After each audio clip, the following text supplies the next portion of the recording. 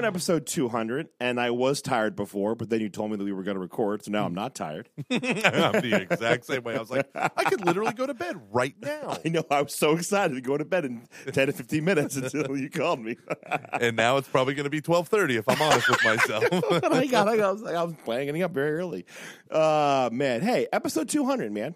This is crazy. Episode 200. I think we should take 200 years of podcasting. So we went through a phase a bit, I think, between episode 100 and 150 to episode 100 and 180, where we got a little masturbatory, if you will. Is that a word? Self-congratulatory. There you go. That's a nicer word. A little bit too much talking about our podcast, but perhaps we should. But I think on episode 200, this would be time for us to maybe just just add this in on the end or add it on a Patreon. I don't care. Let's just say, hey, this is cool. Thank you, guys. Yes. We appreciate it. This is amazing. We're not done. No, me and Luke have opinions about stuff we haven't even talked about, like paint. And that's about it.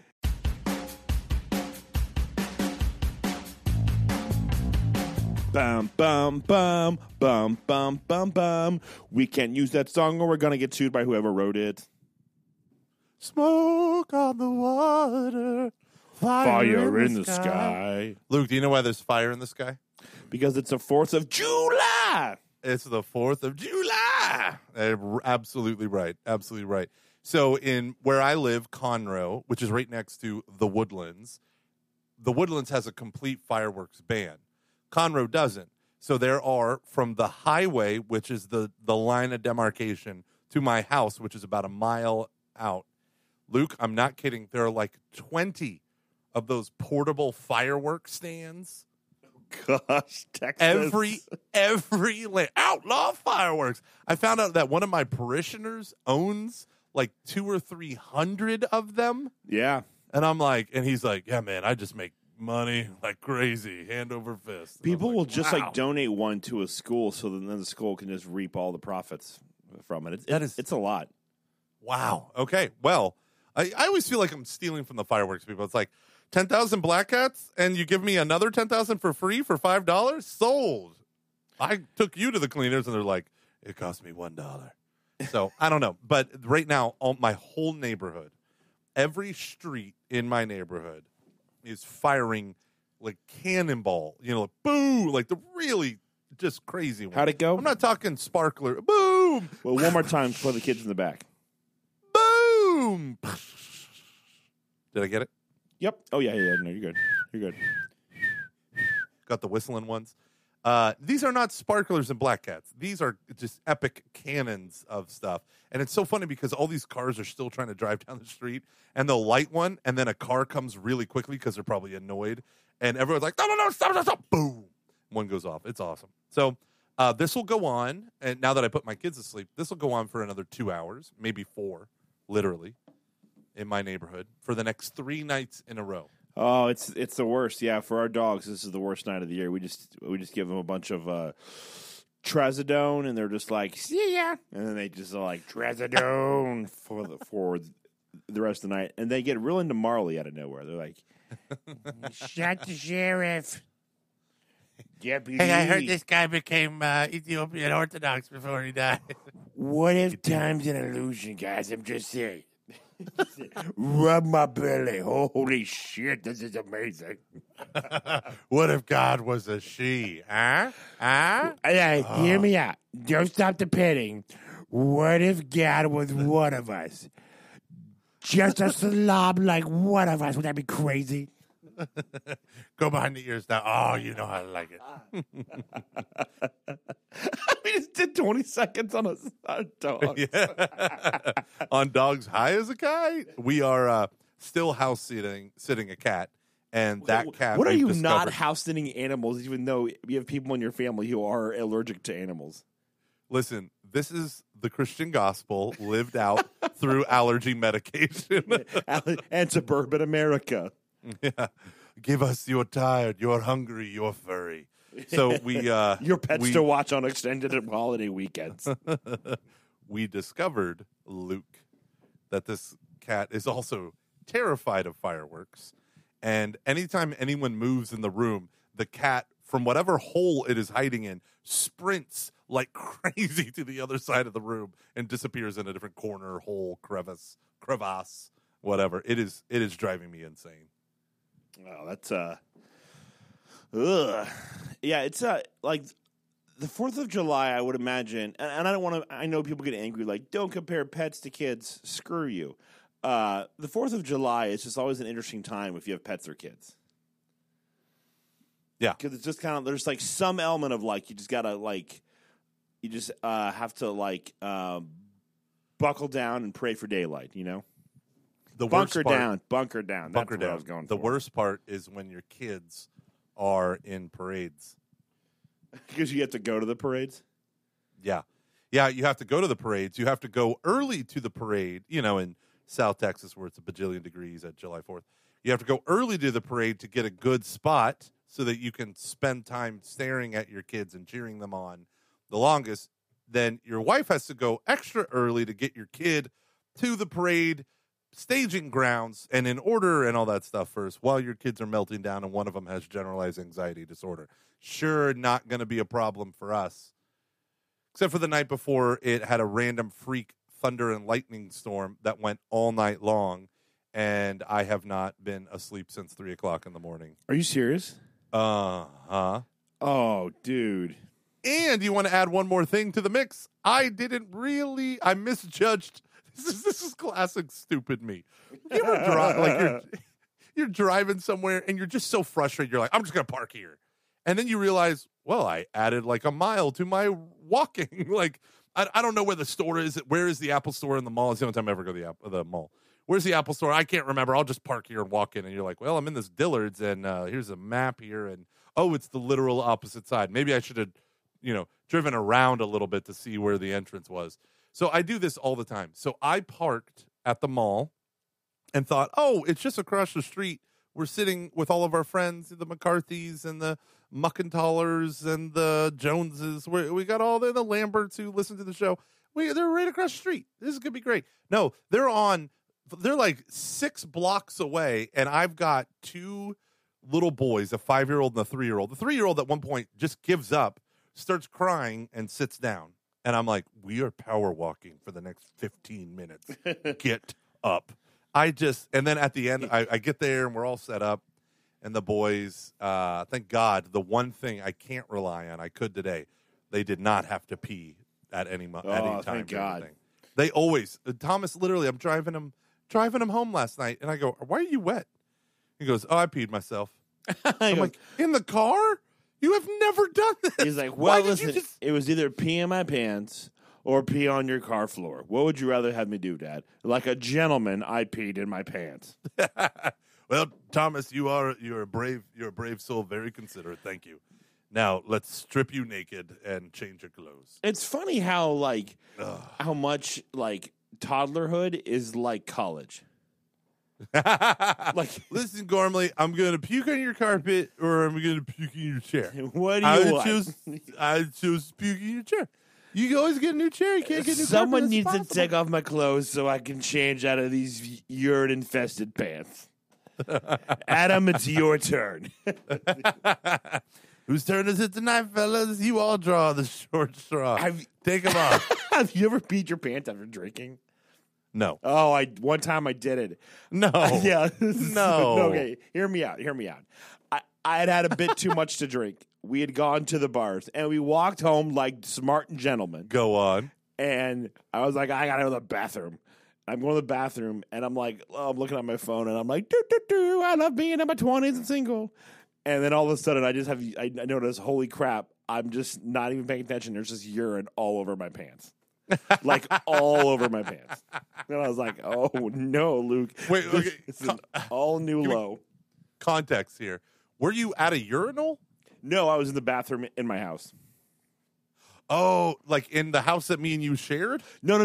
I'm sorry. This was like post college. This is okay. So were you an adult in your 20s? Yeah, this is like full on like 27 years old. Look, your life is not my life.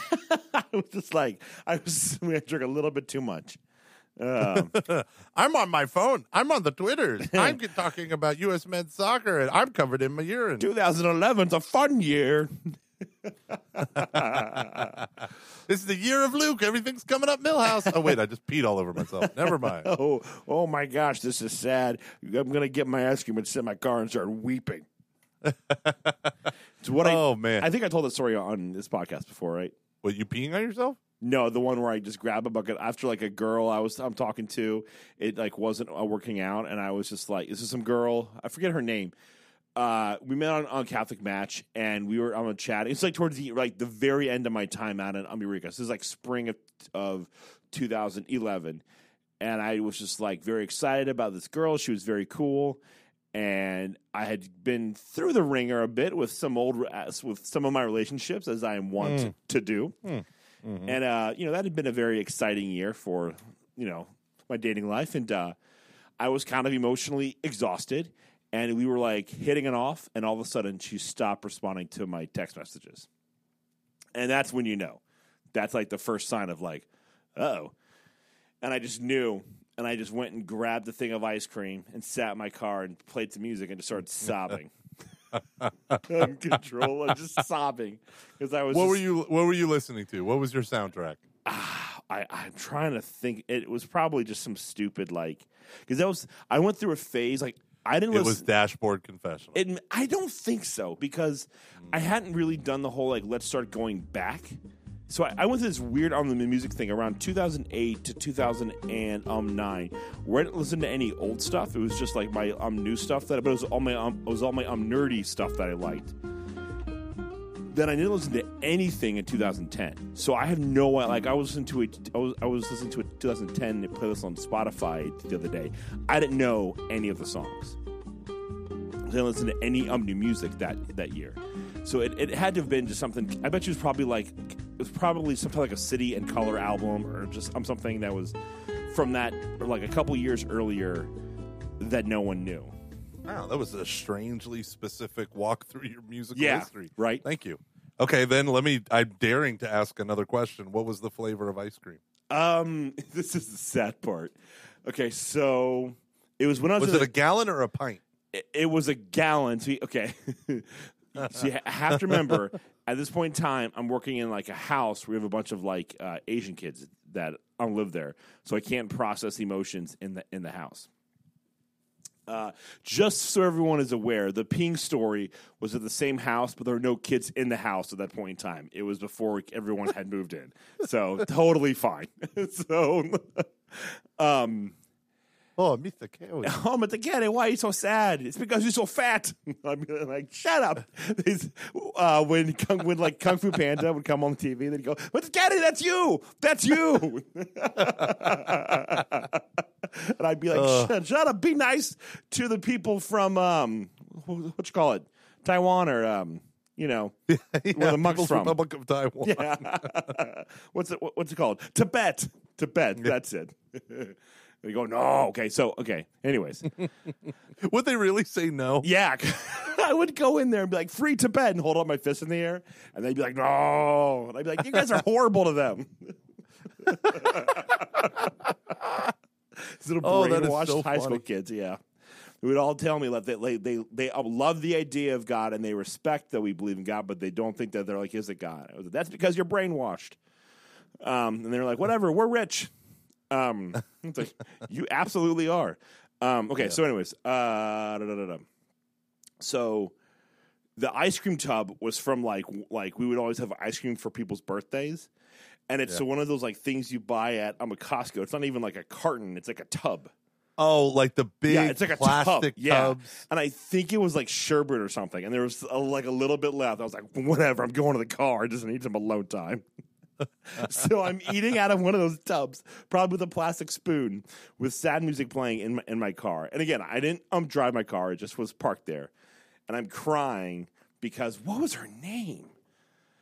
I can't remember her name. I mean, this is so sad. I can't even remember her name. There's so many. Yeah, you went to Austria with her. What? Yeah. Oh, how about that? Yeah, she was friends with Caitlin Martini. I do remember that. And so I'm just crying because, and of course I was right. She met some other dude at a wedding. And that was the end of that. And then they got married. And she just didn't say, like, we're done. Like, oh, I'm sorry I met someone. No. This is great, but I need to think, move on. yeah, like I have to remember. This is like a Saturday night. I mean, I don't remember any of these specifics. We don't have to go into it, Luke. I just wanted to know the kind of ice cream. Well, no, I want to process. I want to try to remember what happened.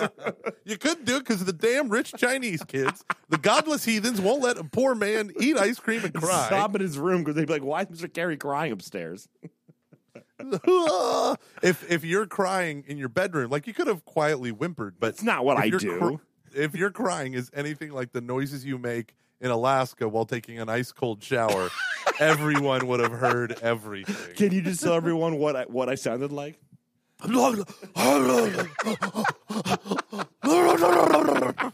You because the shower is so cold when you put it on. Yeah. It's cold this setting, And there wasn't a strong fan breath. in there, so it just kind of like It takes your breath away, and you can. And I'm down. I'm in the same floor. And that was my shower. Same floor. I could hear every breath. Every labored breath of Luke.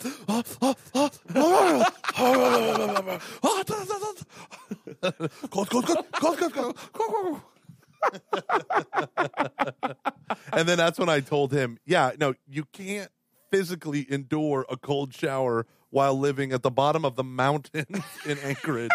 You have to kick it up a little bit just to get to near. that was human really standards. bad. It was like freezing. I mean, it was almost, And it was people. It was one of those rain shower spigots where there's no escape unless you're all the way against the wall, and it's falling on your head, your shoulders, your back, your front, all at once. That reminds Wow. me. Did you send a thank you card to Teresa?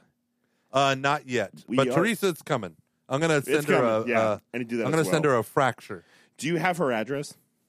On my phone, I believe I do. Okay. Yeah, we are the worst. It's only been like a week or two. Yeah. Gosh. We're sorry. Our original thank you note was lost at John Wick 3. We were so like, we even said multiple times, remember, we're going to do a thank you card. We're going to do a thank you card. We're going to do a thank you card. Luke, I promise you I will do it first thing tomorrow. This podcast, no, because I want to do one. I mean, I need to do one as well. This podcast is built on like a mountain of good intentions.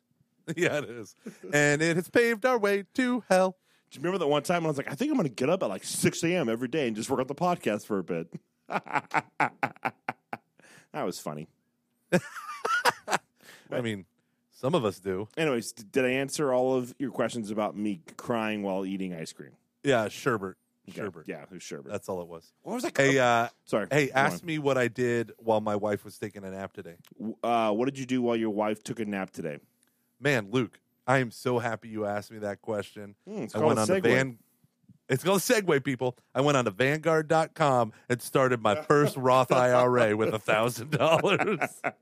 I have an IRA named Roth. Right. Right.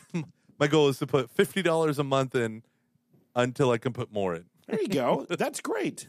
It's just the thing. I was reading this book, and the last line is like, listen, the worst thing you can do is read a bunch of books and do nothing. At the very least, You've exposed me. I'm like Luke in a cold shower in Alaska.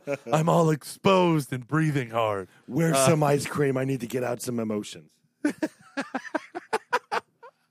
Oh gosh. And so I just was like, okay, I will do it. I will do this thing. I don't even know if my thing is I paralyze myself with analysis paralysis. I'm totally that guy.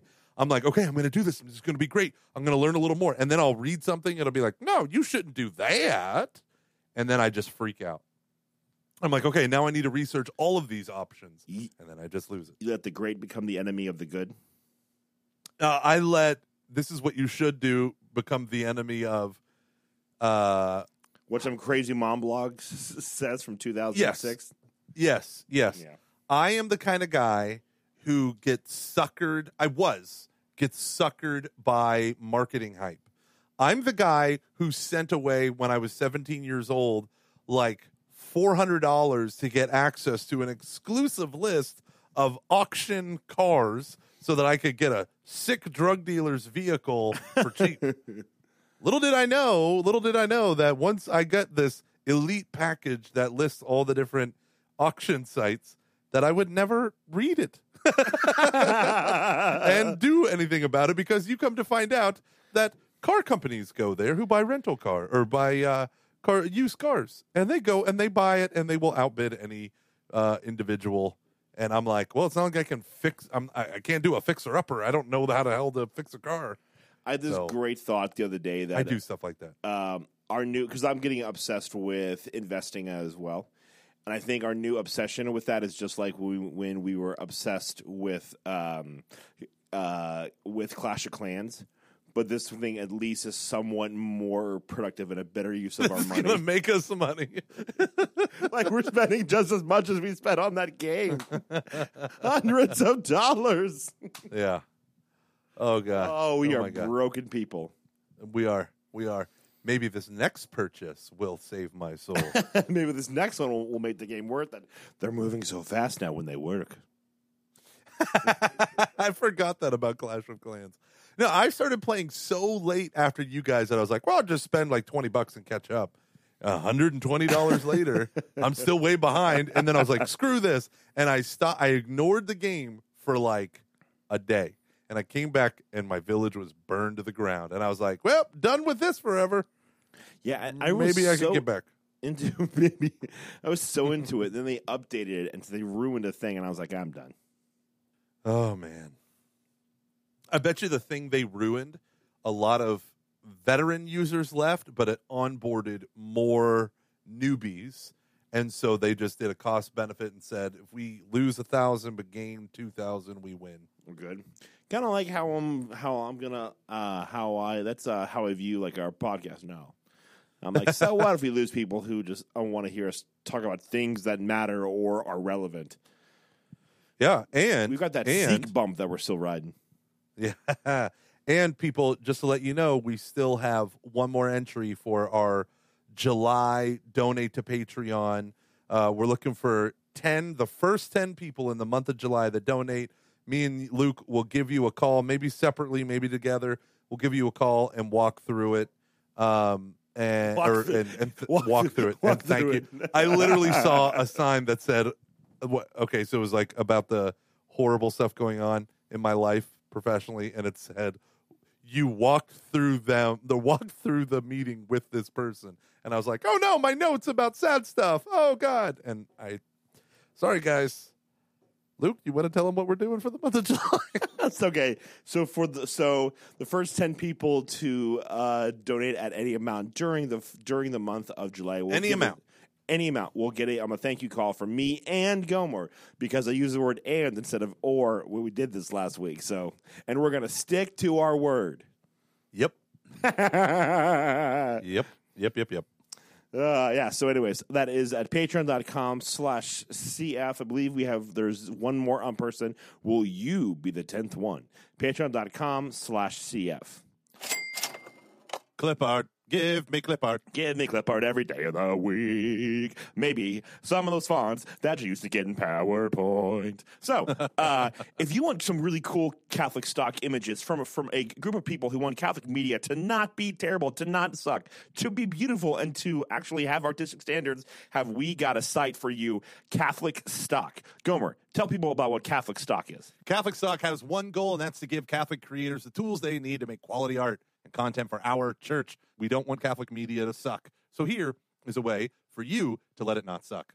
And here's what the good people over at Catholic Stock are going to do for you. So here's how it works. You create your free account, and then you go, holy crap, I want this beautiful image of a person praying. So you go there, and then you can buy these tokens that will allow you to use these images. Have they got a deal for you? If you type in the passcode Foxes, again, that passcode Foxes, you'll get 20% off your first token with the passcode Foxes. CatholicStock.com. Thank you to Catholic Stock for sponsoring this episode of Catching Foxes. Gomer, we have a good episode here today. Yeah, we do. We did an awesome thing. We got Haley Stewart on the phone.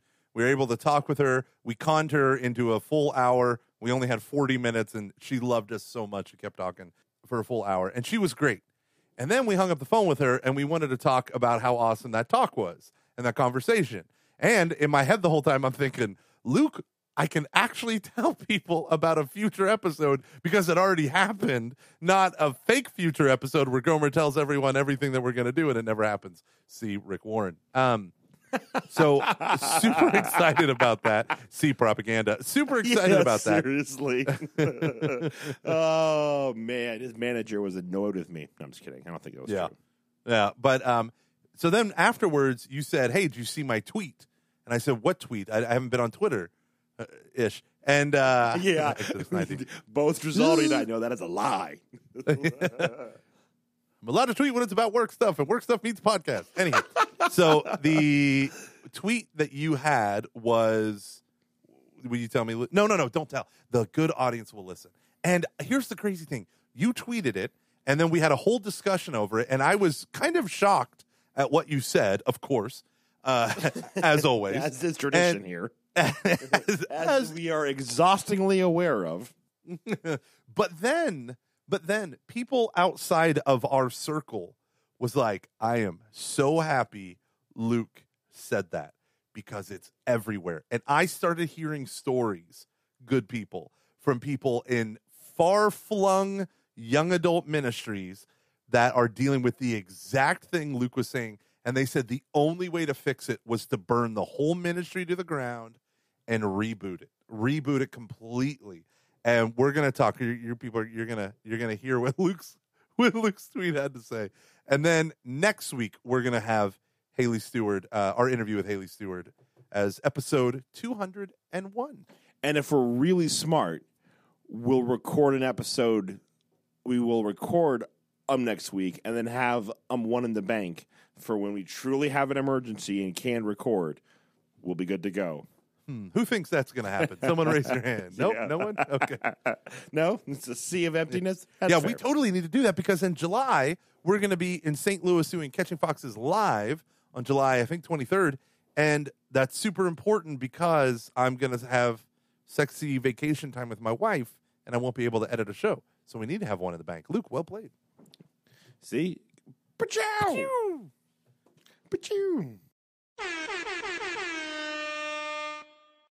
Did you see the tweet that I put up today that everyone's responding to? No, I didn't, Luke, because Drizzaldi shamed me into hopping on Twitter from time to time on He Exodus sure 90. did. He sure did. And I so, loved it. I have been doubling down on keeping all my posts to a minimum. Young adult ministry in a nutshell. Everyone is screwing each other and nobody's talking about it. Wow, that's horrible. It's true, though. Is it? Drives me. Oh, absolutely. Yes, it is so what caused me to post it was I had a conversation with a Catholic speaker. Oh, again, I'm not going to say who, but she totally agreed with me on this, and I'm talking about it, and I was like, you know what?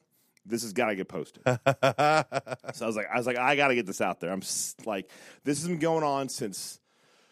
I mean, I started to notice this in our early 20s. And there's this trend, this thing that happens, and it's absolutely 100% unreal. Or no. I'm not saying that it's like true across the board, but I think generally speaking, most of the young adults most people who identify as being like young adult Catholics are way more sexually engaged than I think a lot of people think. Huh. I wasn't expecting more. that. I was not expecting that. Yeah. So you're saying I keep throwing all my young adult events at bars, and people are just coming, hooking up, and leaving with each other, and no, I don't think that's. I think there's really one of two things where it tends to happen. I don't think you're having. Well, okay. So obviously, with the invention of the continual growth of things like Hinge, Bumblebee, Tinder. Grindr. Your grinders, blah, blah, blah, blah, blah. Like now hookup culture is just so fast and common. I think when we were in our early 20s, so here's what basically happens. And I have seen this repeated in different parts of the country over and over again. It tends to happen, especially with Catholic women, maybe about like half a year to 18 months after college, if they don't get married. No, again, this is not always the case, but I have just seen this. There's a pattern that I've seen here a lot. They tend to get in a relationship with a guy, And now this could be just they're going on dates, they're like hanging out, but like there's like something going on where they're hanging out with some dude who's not Catholic, and they feel almost pressured to either have sex with him, or it kind of like their whatever insecurities they have tend to manifest themselves that way, and that's how they try to like they try to like validate those insecurities or try to because it feels good or something. Yeah. With a lot of Catholic dudes, you don't typically have the I'm dating a non-Catholic girl story, so I decided to do it. I mean, that can be the case. I don't think you have as much of the pressure. It it tends to manifest itself more in terms of you tried to be chaste during high school and college. They would have seasons of it, but they never really quite found the healing that they needed to really they didn't really find the freedom in that. Okay, it was more they just gritted their teeth and they bared it, as opposed to like, okay, well now I'm developing these good habits and these virtues, but now I'm finding the healing I need, so I'm not trying to use things like sex to heal emotional wounds. That doesn't ever happen. And so then they get into like a serious intense relationship, and they're also horny and they want to have sex, and so they end up they give in a little bit more, and then they end up having sex. I found more often than not with girls it tends to be faster, but with guys it does eventually happen. Not always, but it tends to be. I think if we were to do like a survey, we would be shocked by the stats. Hookup culture definitely does happen, just like at alcohol as well, and it does. But I'm saying that this is more like. I don't think I'm not saying that people don't care or they're not trying. It's just that you add in a whole bunch of wounds, you add the culture, and you just add a lot of isolation. And I just think you get a lot of people who are doing a lot of stuff, and it's causing a lot of wounds, because what happens is in the culture everyone's open about it, but within Christian groups, you aren't going to be as open, or it has this like shame element to it. So then it becomes more of an addiction, I think, than it does for other people, because it's such like an isolated thing, and it becomes almost this thing where like they like medicate with that stuff as opposed to a thing that they do. And it's I've seen this happen over and over and over and over again. Wow, obviously I know that is happening to some degree, but I just keep thinking of all the kids who come to the young adult groups that I connect with, and I think one thing that keeps them from why maybe women give into the sexual side of it faster versus the men is because the men who are actively going to these things, number one, they're already outnumbered. I don't know if your numbers are similar to mine, but for every one man, there's like 3 or 4 women. Yeah, it's always 2 to 3 at least. Yeah, and then so you'll have these men, and if they're going to these groups, they're already kind of the most practicing Catholics that anyone knows who are men, right? Like, typically, if you're a practicing Catholic and you're a young adult, you need young adult support. You're more active, and hey, at St. Stanislaus, we're going to have a young adult group meet up. You might go to that if you're devout in your faith and you're single, especially if you're single. And so I think that might be why, like, for a lot of women, yeah, my friend's going to this thing, we'll gravitate, because men tend to be a lot friendless a lot more often. That maybe women who aren't as committed find themselves there. And I also think there's a lot of fear. The type of man who's active in his faith might be more afraid to lose his virginity or afraid to make those old mistakes again. So maybe they hold out longer. That's interesting, man. No, What about sorry. fear? Like I often think it's kind of like fear plays the role of not doing a thing until alcohol and loneliness break down, are bigger than the fear of sex, and then once that happens, it's kind of like a dam is broke. I don't know if it's fear. Like, I think it's just more desire. I mean, it could be. I really just think it's ultimately desire for intimacy. Yeah. And so it could be like fear of being alone. I mean, that could definitely be part of it. But I'm trying to be really careful here. So like, Yeah. I'm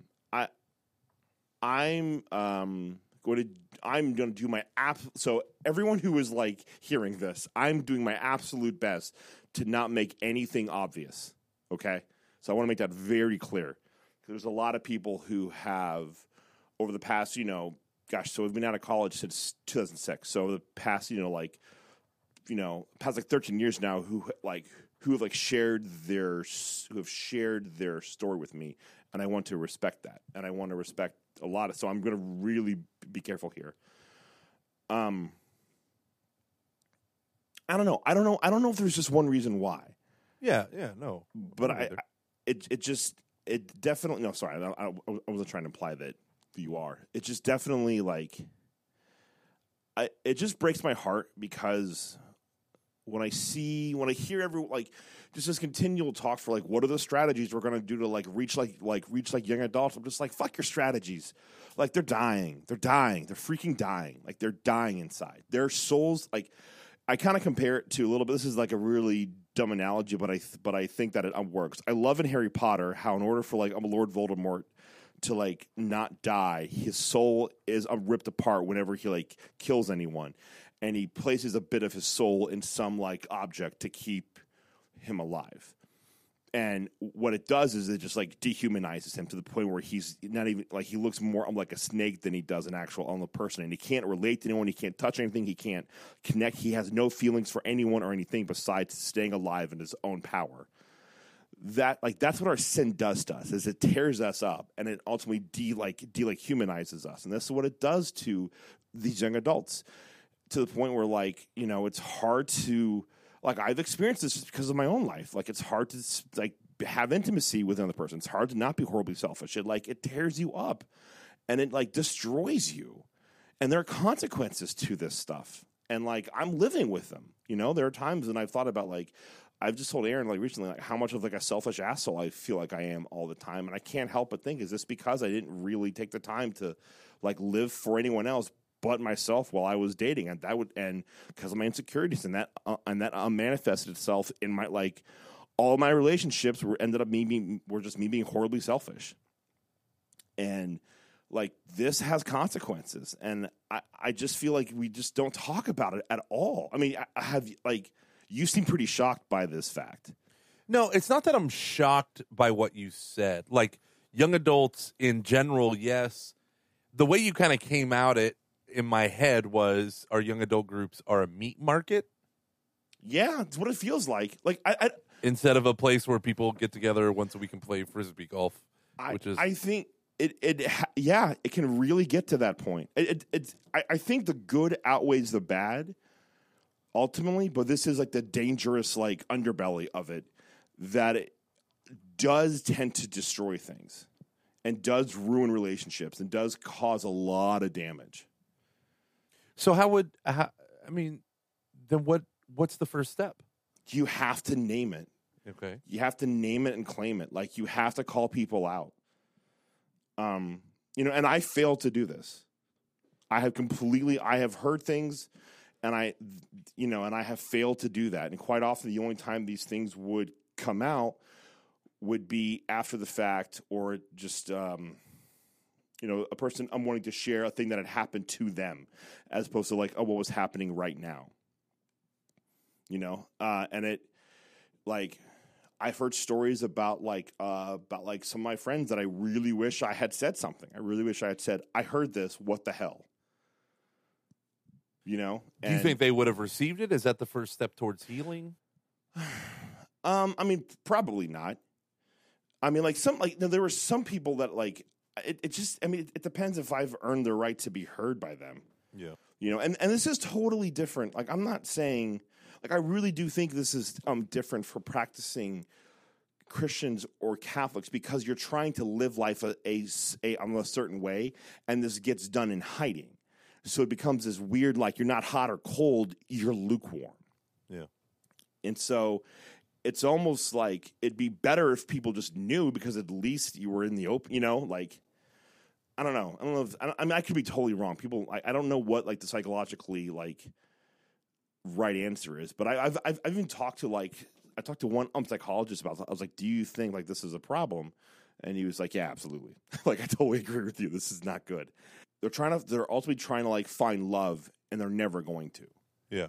With what they're doing. And it's not a matter of just like, well, I just need to control myself. Like, it's not a matter of like keeping your zipper unlike Zip, that's going to counseling, trying to find healing, going to SA, like really having hard conversations with yourself and like with your friends and about what's going on in your life. And you have to be willing to like say it to someone. And it's tough because like, how do you say, I tried to hook up with, blank? How do you tell that to people? That can be really tough when like your group is trying to quote unquote not do those things. Yeah. That's tough. We're basically treating each other like prostitutes almost, is what it feels like at times. Because it's just like, I need this, I need to get my fix. We're drunk or we're hanging, or like, oh, whatever. I'm going to use you for this thing that I need, as opposed to having a real like relationship with you. Do you think this is the relationship intimacy side of the coin that the Zygmunt Bauman tourists in Look of Experiences instead of Pilgrims on a Journey? Like, I do. Pilgrims on a Journey imply like there's a destination between us. And we are going on a journey together, whereas tourists seem to imply like, I'm going for an experience here, an experience there. I want to hook up here. So you do think that's the ugly relationship side? Yeah, I think it's I mean, it's in like kind of like a weird way. It's like a weird mesh between that and the one Balthazar quote that it brought up a lot recently, I guess, about how if you're open to the possibility that life has meaning, you can't help but be overwhelmed by the meaningless aspects of our culture. If you're trying, you can't help but be overwhelmed by like what the culture is saying is the right thing to do. And when our culture has this like a liquid aspect to it of just going from like, I'm gonna go thing to thing to thing to thing to thing, and it like, of course we're all screwing each other. Like, we've been brainwashed to think that this is what I need. Yeah. Since the time we were children. We've seen seen movies, and we've heard songs, and we've played games. We've done all these things that imply this is the right thing to do. This is just how relationships happen. And so, how could you not? I don't know, man. It really has me worried, because I just like when I put it up there, and the like amount of people who are just like the amount of people who are like, yes, absolutely, or the amount of people who are like, no, I'm not a problem. Just like I mean, I can't remember. Again, I'm not going to name names, but I was talking to a girl who lived in a part of the country where there was a vibrant, like, an adult thing. This is not anywhere that I lived, and she told me how they had a church event thing where the joke was, what do they call it? It was like on the mass blank and ass or something like that. So it was always like people would go to mass, they would go to a bar, and then people would end up hooking up that night. Ugh. Yeah. And it was just kind of like, this is what happens, and people are trying, and I don't know, but just I had this like same reaction of like, what? And it this is like so and this is like a while ago when we were in our 20s. Am I being vague enough? Yeah, I have no idea what you're talking about. Okay, good. Because I'm like, Should I? like anyone you would know. No, should I? No, you would have no idea. So it this was a girl who was decided she was not into me after I thought she was. It was fine. Then I thought we were friends, and I like started to like email her and like text her, and then I got a huge email from her saying, you need to get over this. And I was like, oh, never mind. I read that wrong. I just thought we were friends, and like never got back to her again. I just deleted it. Oh, that's so funny. Yeah, I love cross signals. Yeah, I honestly was just like, well, we'll just be friends. She thought I was not over it, and I was like, I barely know you. Yeah, it's tough, man. Hey, Gomer, do you know who I forget about all the livelong day? Gen Xers. And how? Good night, everyone. Wait a second, Luke. I wish there was a way to make fun of both millennials and baby boomers while yet still being Catholic. Can I do that? Oh, you're in luck because there's such a dearth of Catholic fun stuff that the people from the Catholic card game have no choice but to keep making kick-ass content. So they have a new expansion pack called Generations Expansion. It's all about everything we love and hate about millennial and boomer Catholics. The Early Bird Breakfast Club discusses blank. The bake sale goes to support blank. Oh, I get this in emails all the time. I cannot support blank because of its support of blank. Cards inspired by baby boomers that are printed in larger fonts, so no need for those cheater glasses. So that is so funny. I was wondering that. I'm like, why are some smaller fonts and some huge? Having the tabernacle off to the side, taking liberties with the liturgies, clericalism, starting the collection during the consecration. Gomer's just going to read every one for them, so you won't be so surprised funny. by anything here. Allow the kids to be surprised by some of this. So if you want to order this from the parish office. if let the kids be surprised. So if you want to order this expansion pack, go over to Kickstarter.com, type in the search bar, type in Catholic card game, and you're going to be able to have access to 54 brand new cards with the Catholic card games Generations Expansion. Starts fights with other Catholics.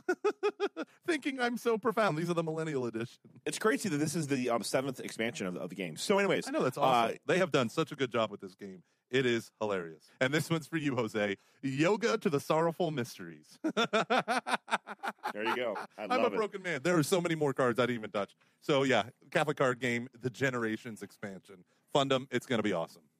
Love it. And it runs till the end of July. So July! Month of July!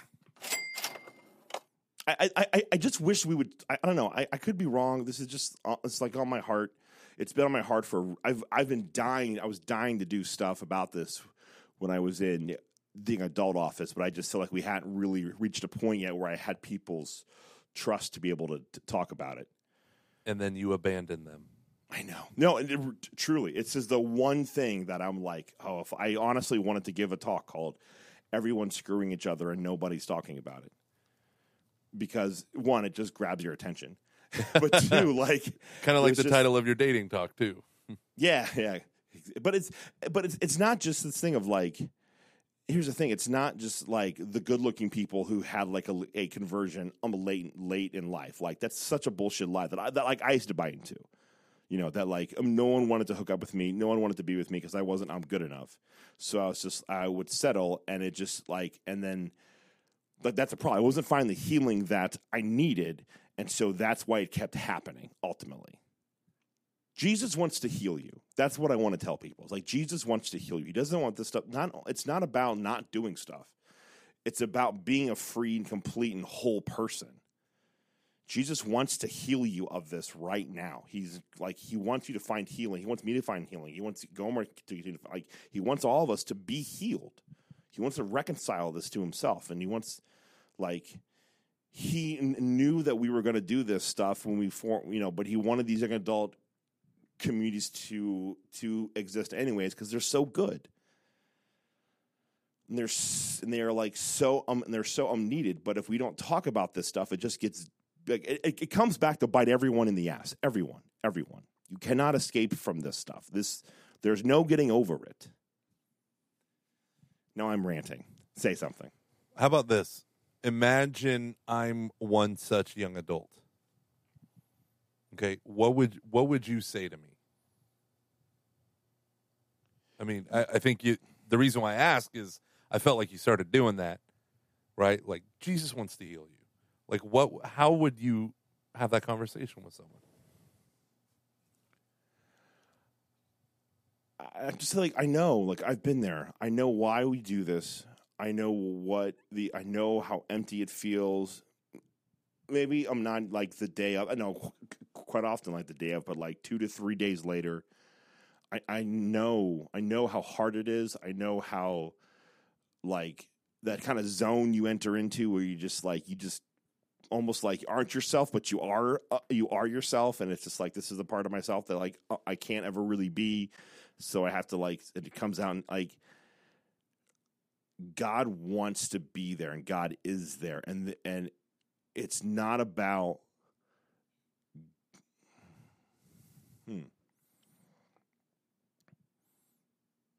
God wants you to find healing for that specific thing, and He wants you to be healed and to live in that healing. And it's like we don't have to fake this. You know, we don't like. He truly wants us to be like chaste individuals who can love profoundly, who can have like sex can be a good thing. Like God wants our homosexuality, even when you aren't married, to be whole and good. And it doesn't have to be like this. It doesn't mean that it's going to be easy. It doesn't mean that it's not going to hurt. But it can be really, really good. And like healing is actually possible. And it's not just a thing you have to endure right now. Like healing can happen right now for this. It doesn't mean that it's going to be easy, or that it would be instantaneous, but it can start right now. We just have to admit it. Like we have to be willing to say like this is going on in my life. We have to have people in our lives who we can talk about this with, who aren't going to judge us, who aren't going to who understand both what we are striving for and why it's so difficult. Also, and I feel like I'm kind of turning into like the old teacher guy who's like, kids, stop doing this. You're going to screw up your life. But like, you're quite literally going to screw up your life if you haven't already. Like, this is going to damage your marriage. Guaranteed. 100%. Oh, Luke. So this is what the bishops need to be talking about? I mean, I just wish when they talk about like what do young people need, I wish they would just understand that. Like, I wish we would understand. I wish we talked about this more. That like this is what the culture of death has done to people. That it has happened. It's not about the threat of what it could do. It's that it has happened, and we are all living in like the post-apocalyptic wasteland of that culture. Like the damage has been done. And so what else do we have to do but find healing? Because it's done. It's happened. It's done. And it's continuing to happen over. It's just like a cycle. It just happens over and over and over and over and over and over and over again. And for like some people, it only manifests itself once a year. For some, it's every day. For some, it is a season. But like until they find that healing, it's never really going to go away. Yeah. Sorry, I'm not trying to be a downer. Why are you such a downer? But here's the thing: is that like healing is possible. Like we've seen people go through profound healing. Like we've experienced profound healing. Like we know that healing's possible. Like it is so possible to get up off of your mat and walk. It is so unbelievably possible. It's more possible than we can possibly imagine. Possible. So many possibles. It's true. I always fear because, and I guess you could say this truly is fear talking. So you have a young adult group that is successful and it's meeting regularly. You have the diehard Catholics who are not willing to compromise, but who deal with loneliness or are socially awkward. We all have those people in our young adult groups. And I feel like the only thing that's going to win them over to Christ, is to let them know you're in this for the long haul, but so rarely are they. That's one of the biggest struggles with young adult ministry. It's a revolving door of participants. And even when they're regular participants, they're not consistent weekly or monthly. And so the big struggle becomes, how can we build something with these people that lasts when they would rather treat church and treat community and treat each other like a fleeting experience?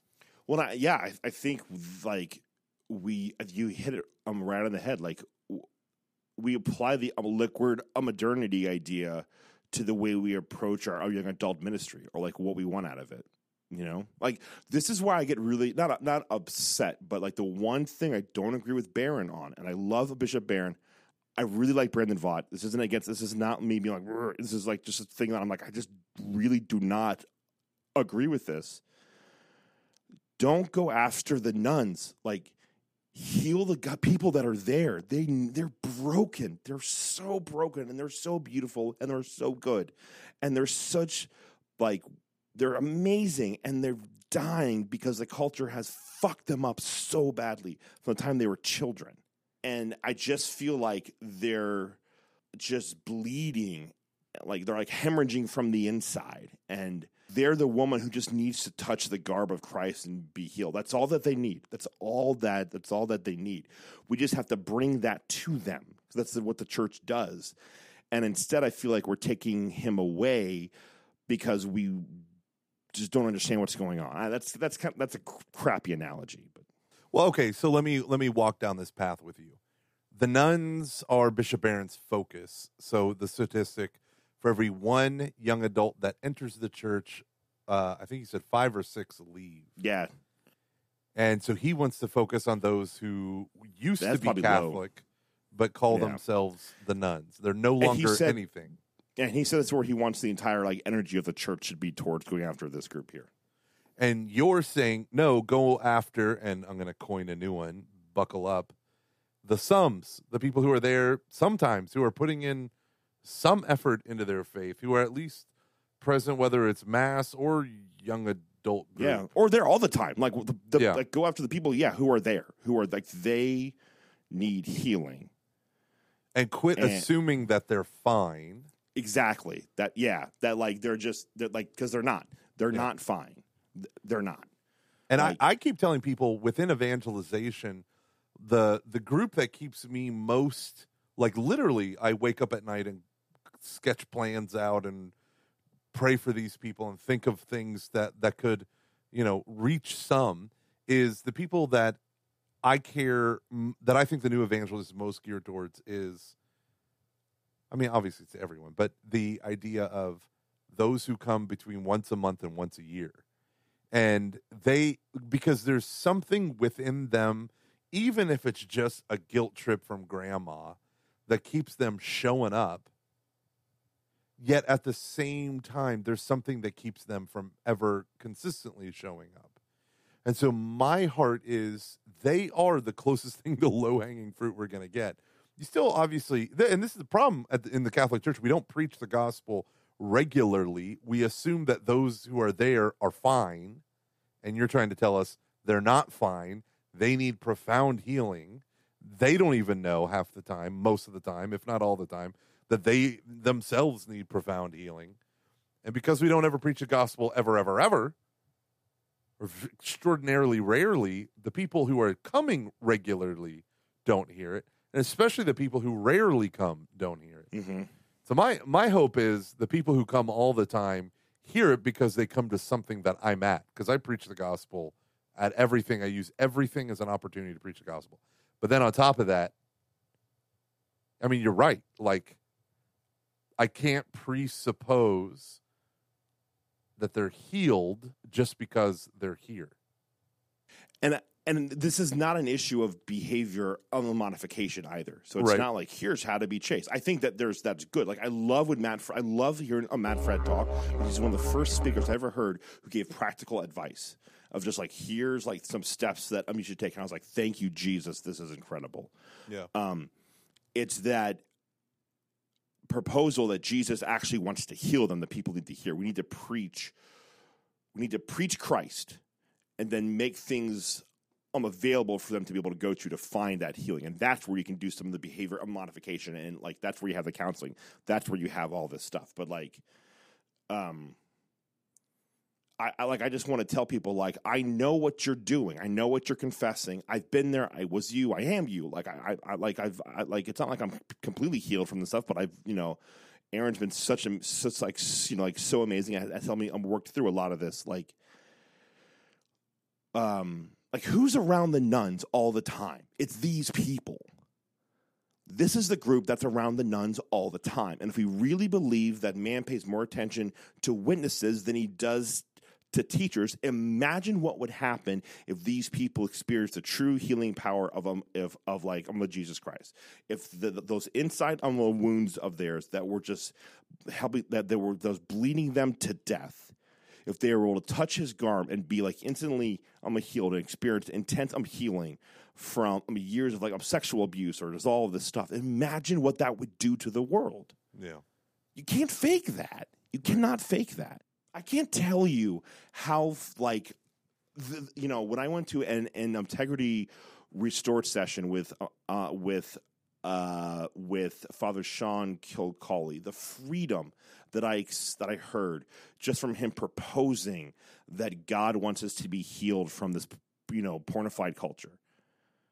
That we need that healing in our own lives to be able to talk about, and then he did go into the behavior stuff, but the first half of it is just all about, because we did a day intensive. The first half is just all about the charisma and the Christian proposal, if you will. Oh man, I love everything you're saying. It is balm to my soul, Luke. Do you ever feel like going after the nuns is a manifestation of popularity as evangelism? Mm-hmm. And I don't think that's what Barron wants to do. I think he really has a heart for that. Oh yeah, totally. I don't doubt his sincerity. I just because my thing that always gives me pause is, why do we keep running after the masses as if that's the solution of the church? We're not people are leaving the church in many ways because they are not formed in all the different ways in the church. They are not fully Christian. And so when difficult times come, they don't have the resources to fall back upon the hope that endures. When difficult questions come or the culture shifts, they're toolless. They open up their tool bag and there's a book from, a book of quotes from their youth minister from 2005, and it's not enough to sustain them in college, or it's not enough to sustain them in the real world, or to sustain them through loneliness or through cancer or through whatever. And I feel like I don't know, it's bizarre because I feel like we're chasing after numbers. Oh my God, now it's 5-to-1 ratio. That should really scare us. And it's yeah, but we haven't been forming people. They're not disciples who are here. So why were we playing a game as if, I think it was you that said one time, now the church is, with all these people leaving, the church is actually getting to its real size of what it always has been. It always has been these 5, 10, 20% of people who are actually disciples, and then the rest are just the culturally approved, culturally conditioned people. And I also wonder when we use how well people have been formed, it's all intellectual stuff for the most part. So think of how many people we've known, we mean all of our listeners, that went to the Catholic college, that were a part of the youth group, that were the ones doing the chastity talks in the youth group, or or whatever, who had a kid out of wedlock, or who this stuff happened to. And it happens all the time. I mean, all the time. I think it tends to happen. There are times when you're just horny. I get it. That's just a part of life. I'm not saying that every time a person I love has that you say sex. horny all the time. Yeah, no, it's true. But no one wants to talk about that. That sometimes people just do it because because the bloods are going, and and all of a sudden it just whoops, now that's there. But I think that again, the culture has conditioned people to do that stuff. Yeah. So it's just there are times when it's not me trying to address a father wound, or the fact that whatever happened to me. Right. More often than not, it is when it's a persistent thing. That's what's going on there. But I just don't think people are I don't think they're well formed because they're not healed. If they were well formed Catholics, they would have profound healing that they could point to and to talk about. Most of the youth ministers out there aren't really ready to be a youth minister because they haven't experienced real healing yet in some pretty profound areas. If the USCCB could just hire us to run everything, it'd be fine. Michael Gormley, consultant extraordinaire. Such a shit show. That's why we all need Bob Schutz, and we should get him on this show immediately. Be Healed or whatever? Yeah. Yeah. Yeah, man. Everything he's doing is just moving me more and more into his orbit. I love the man. Well, this is why I truly believe, like, the Lord is trying to heal people. Like, this is a season of healing within the church. God has always wanted to heal, but now it's like, well, why? Like, why is this healing a movement? Why is this going on? Why is this so common? Well, it's because everyone's pretty effed up, and it's getting pretty bad. This is like all I want to talk about ever.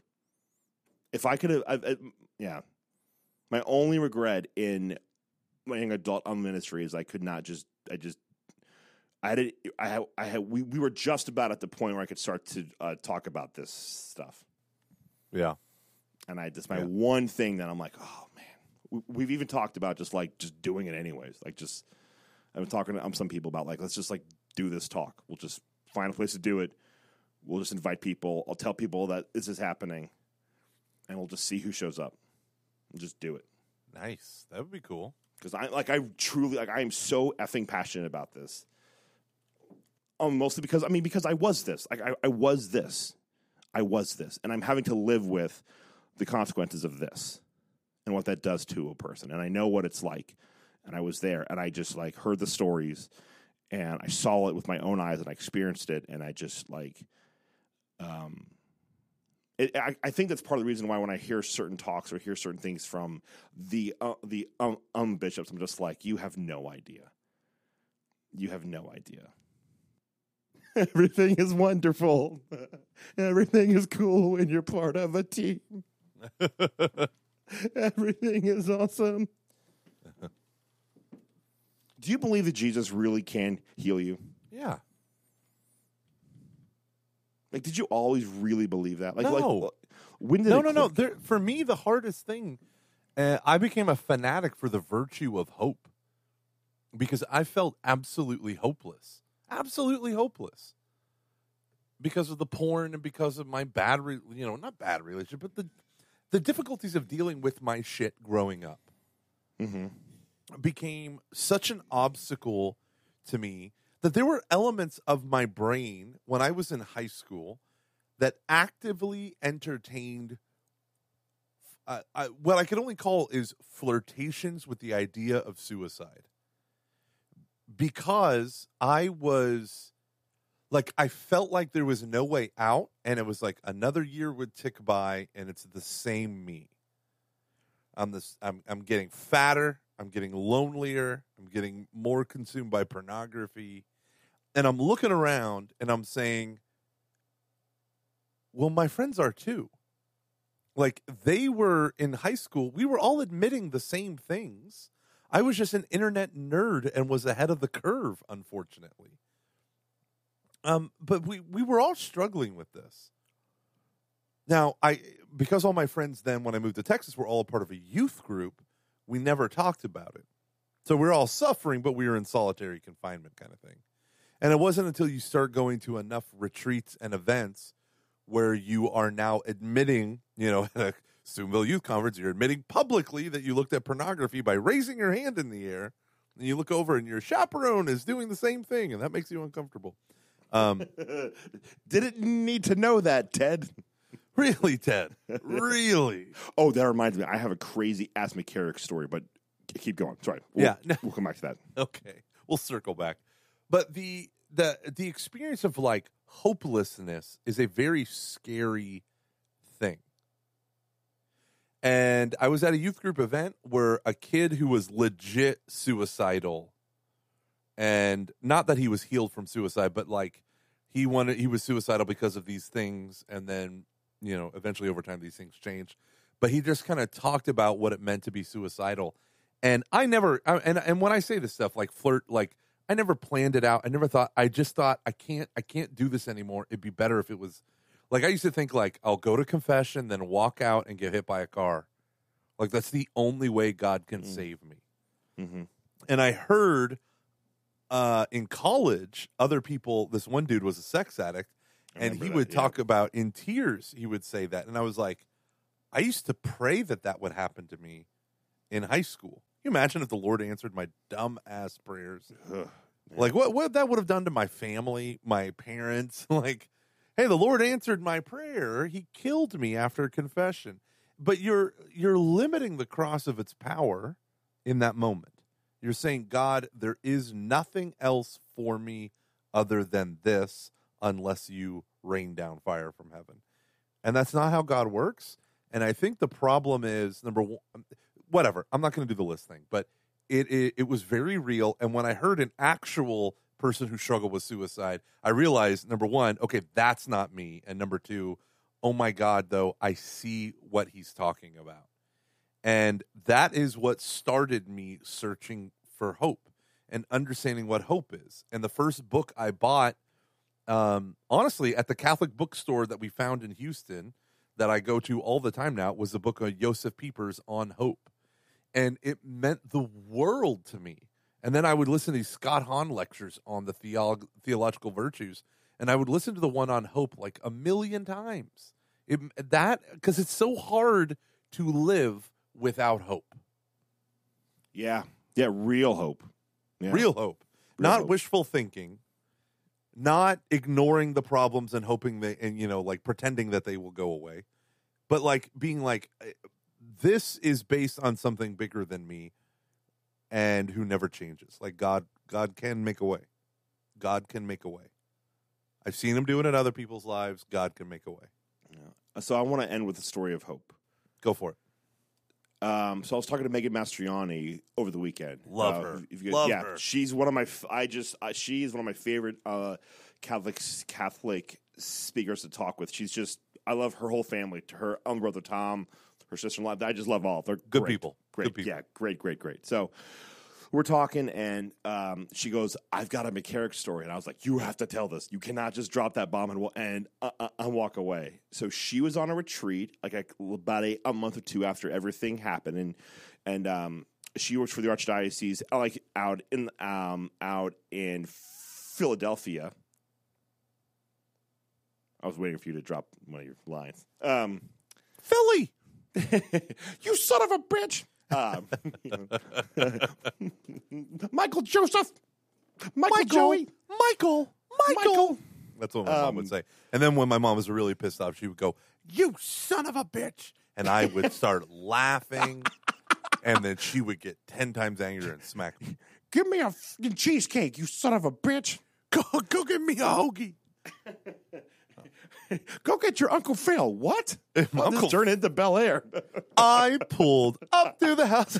Okay. So I'm talking to Megan, and she was having a real hard time after the whole like scandal thing happened and the report. And I'm texting a lot, just trying to be like, how you doing and blah blah blah. And I knew she was one of the ones having a hard time. And so she goes on this retreat, and it's just like her being there was one of the most random things, like where she went. It was just so the fact that she went, the fact that like where she went, all of it totally random. Then this break thing happens, I guess, very random, and then she goes to this random place. So it's like a random of a random of a random of a random. Pulls out these books, just grabs this like one book for no real reason. Opens it up, sees this passage that's just like incredible. There's a card right by it. She takes out the card and goes, "Holy shit. It's McCarrick's ordination card." And on the bottom, it says, "Please pray for me." Whoa. Isn't that the bottom of his ordination card, that she's on this retreat at this place because of stuff that he's done. She finds his ordination card on the bottom and says, "Please," and she still has it, like, I saw it. It's crazy. It's crazy. And the minute I heard that, I was like, you know what? I'll probably still make a few Uncle Ted jokes, but I'm praying for that asshole. Yeah. It's just like that, like the fact that God is moving and wants to move in McCarrick's life, that he wants people to pray for him. Wow. That was just like, holy, like God wants us to pray for Ted. Lead it, Luke. And let's pray. Let's pray for Ted. In the Father, Son, and the Holy Spirit. Amen. Heavenly Father, we come to you on this 200th episode of this thing that you've decided to bless for some reason. We don't know why. We just want to pray right now. Oh my gosh, for all of the young adults that listening to our podcast, that have listened to our podcast, that we have been in contact with, just all of our friends over these past 10 to 15 years, all of people that we have ministered to. We just pray for healing. You can't escape the culture of death. It came for us all, and it devoured all of us. But there is hope, because there is Christ Jesus. I pray that this podcast, I pray that each other, I pray that everyone that is involved with this, people who listen, people who support us, that we can be at once both the person who is lowering our friends on the stretcher to Christ, and we can be the person in that stretcher, and that we gaze upon the face of the Lord as he says to us, "Get up from your mat and walk." And I just pray that, especially for people who really need it right now, Lord, that we have the courage to get up off of that mat and walk. That we can walk again. That we can walk out of that despair. We can walk out of the pit that we have been sent into, and we can find true healing, Lord. We can actually not just find it, but that we can live in that healing. We pray especially for Ted, Lord. He needs you. He needs you right now. I don't know what he's doing or where he's at, but I know that he needs you. I pray for his conversion. I pray for forgiveness. I pray that he can forgive whoever has hurt him, and I pray that he can beg for forgiveness from others. I pray that he finds justice, Lord, and I pray that he finds an even more abundant, and even a larger abundance of mercy. Be with your son, Ted. Be with your priest, Ted. Let him know that he is loved, that hope is real, that God is real. He chose to be a priest for whatever reason, Lord. He chose that life. There's got to be some good there. Help him to find that good. Help him to just encounter this. Help him to encounter the face of your Son. We pray all this in Christ's name. Amen. Father, and Son, and the Holy Spirit. Amen. Not so good at the long form prayers. Theodore Edgar McCarrick, born July 7th, 1930. The first line of his Wikipedia page: Theodore Edgar McCarrick is an American laicized bishop, former prelate, former cardinal of the Catholic Church, ordained 1958. Yeah, that's what the card said. Theodore E. McCarrick. It's crazy. Oh, wow. On the bottom, that's all it said. All it said. It was in italics. It just said, "Please pray for me." So, Ted, if you are listening, sorry about the stickers. We're praying for you, bud. I mean, not really sorry about it. But yeah, no. if you have a sticker, pray a memorare for him. Yeah. But not really. Hey, 200 episodes, man. I love you. I love you, Luke. This is incredible. This has been everything I could ever hope it could be and more. Hey, here's to 6 more. Let's do it. until one of us is a part of a horrible scandal, we'll just keep going. You mean another scandal? All right, in 5, 4, 3. Wait. 2, 1, 1.5, 1 3/4. Go.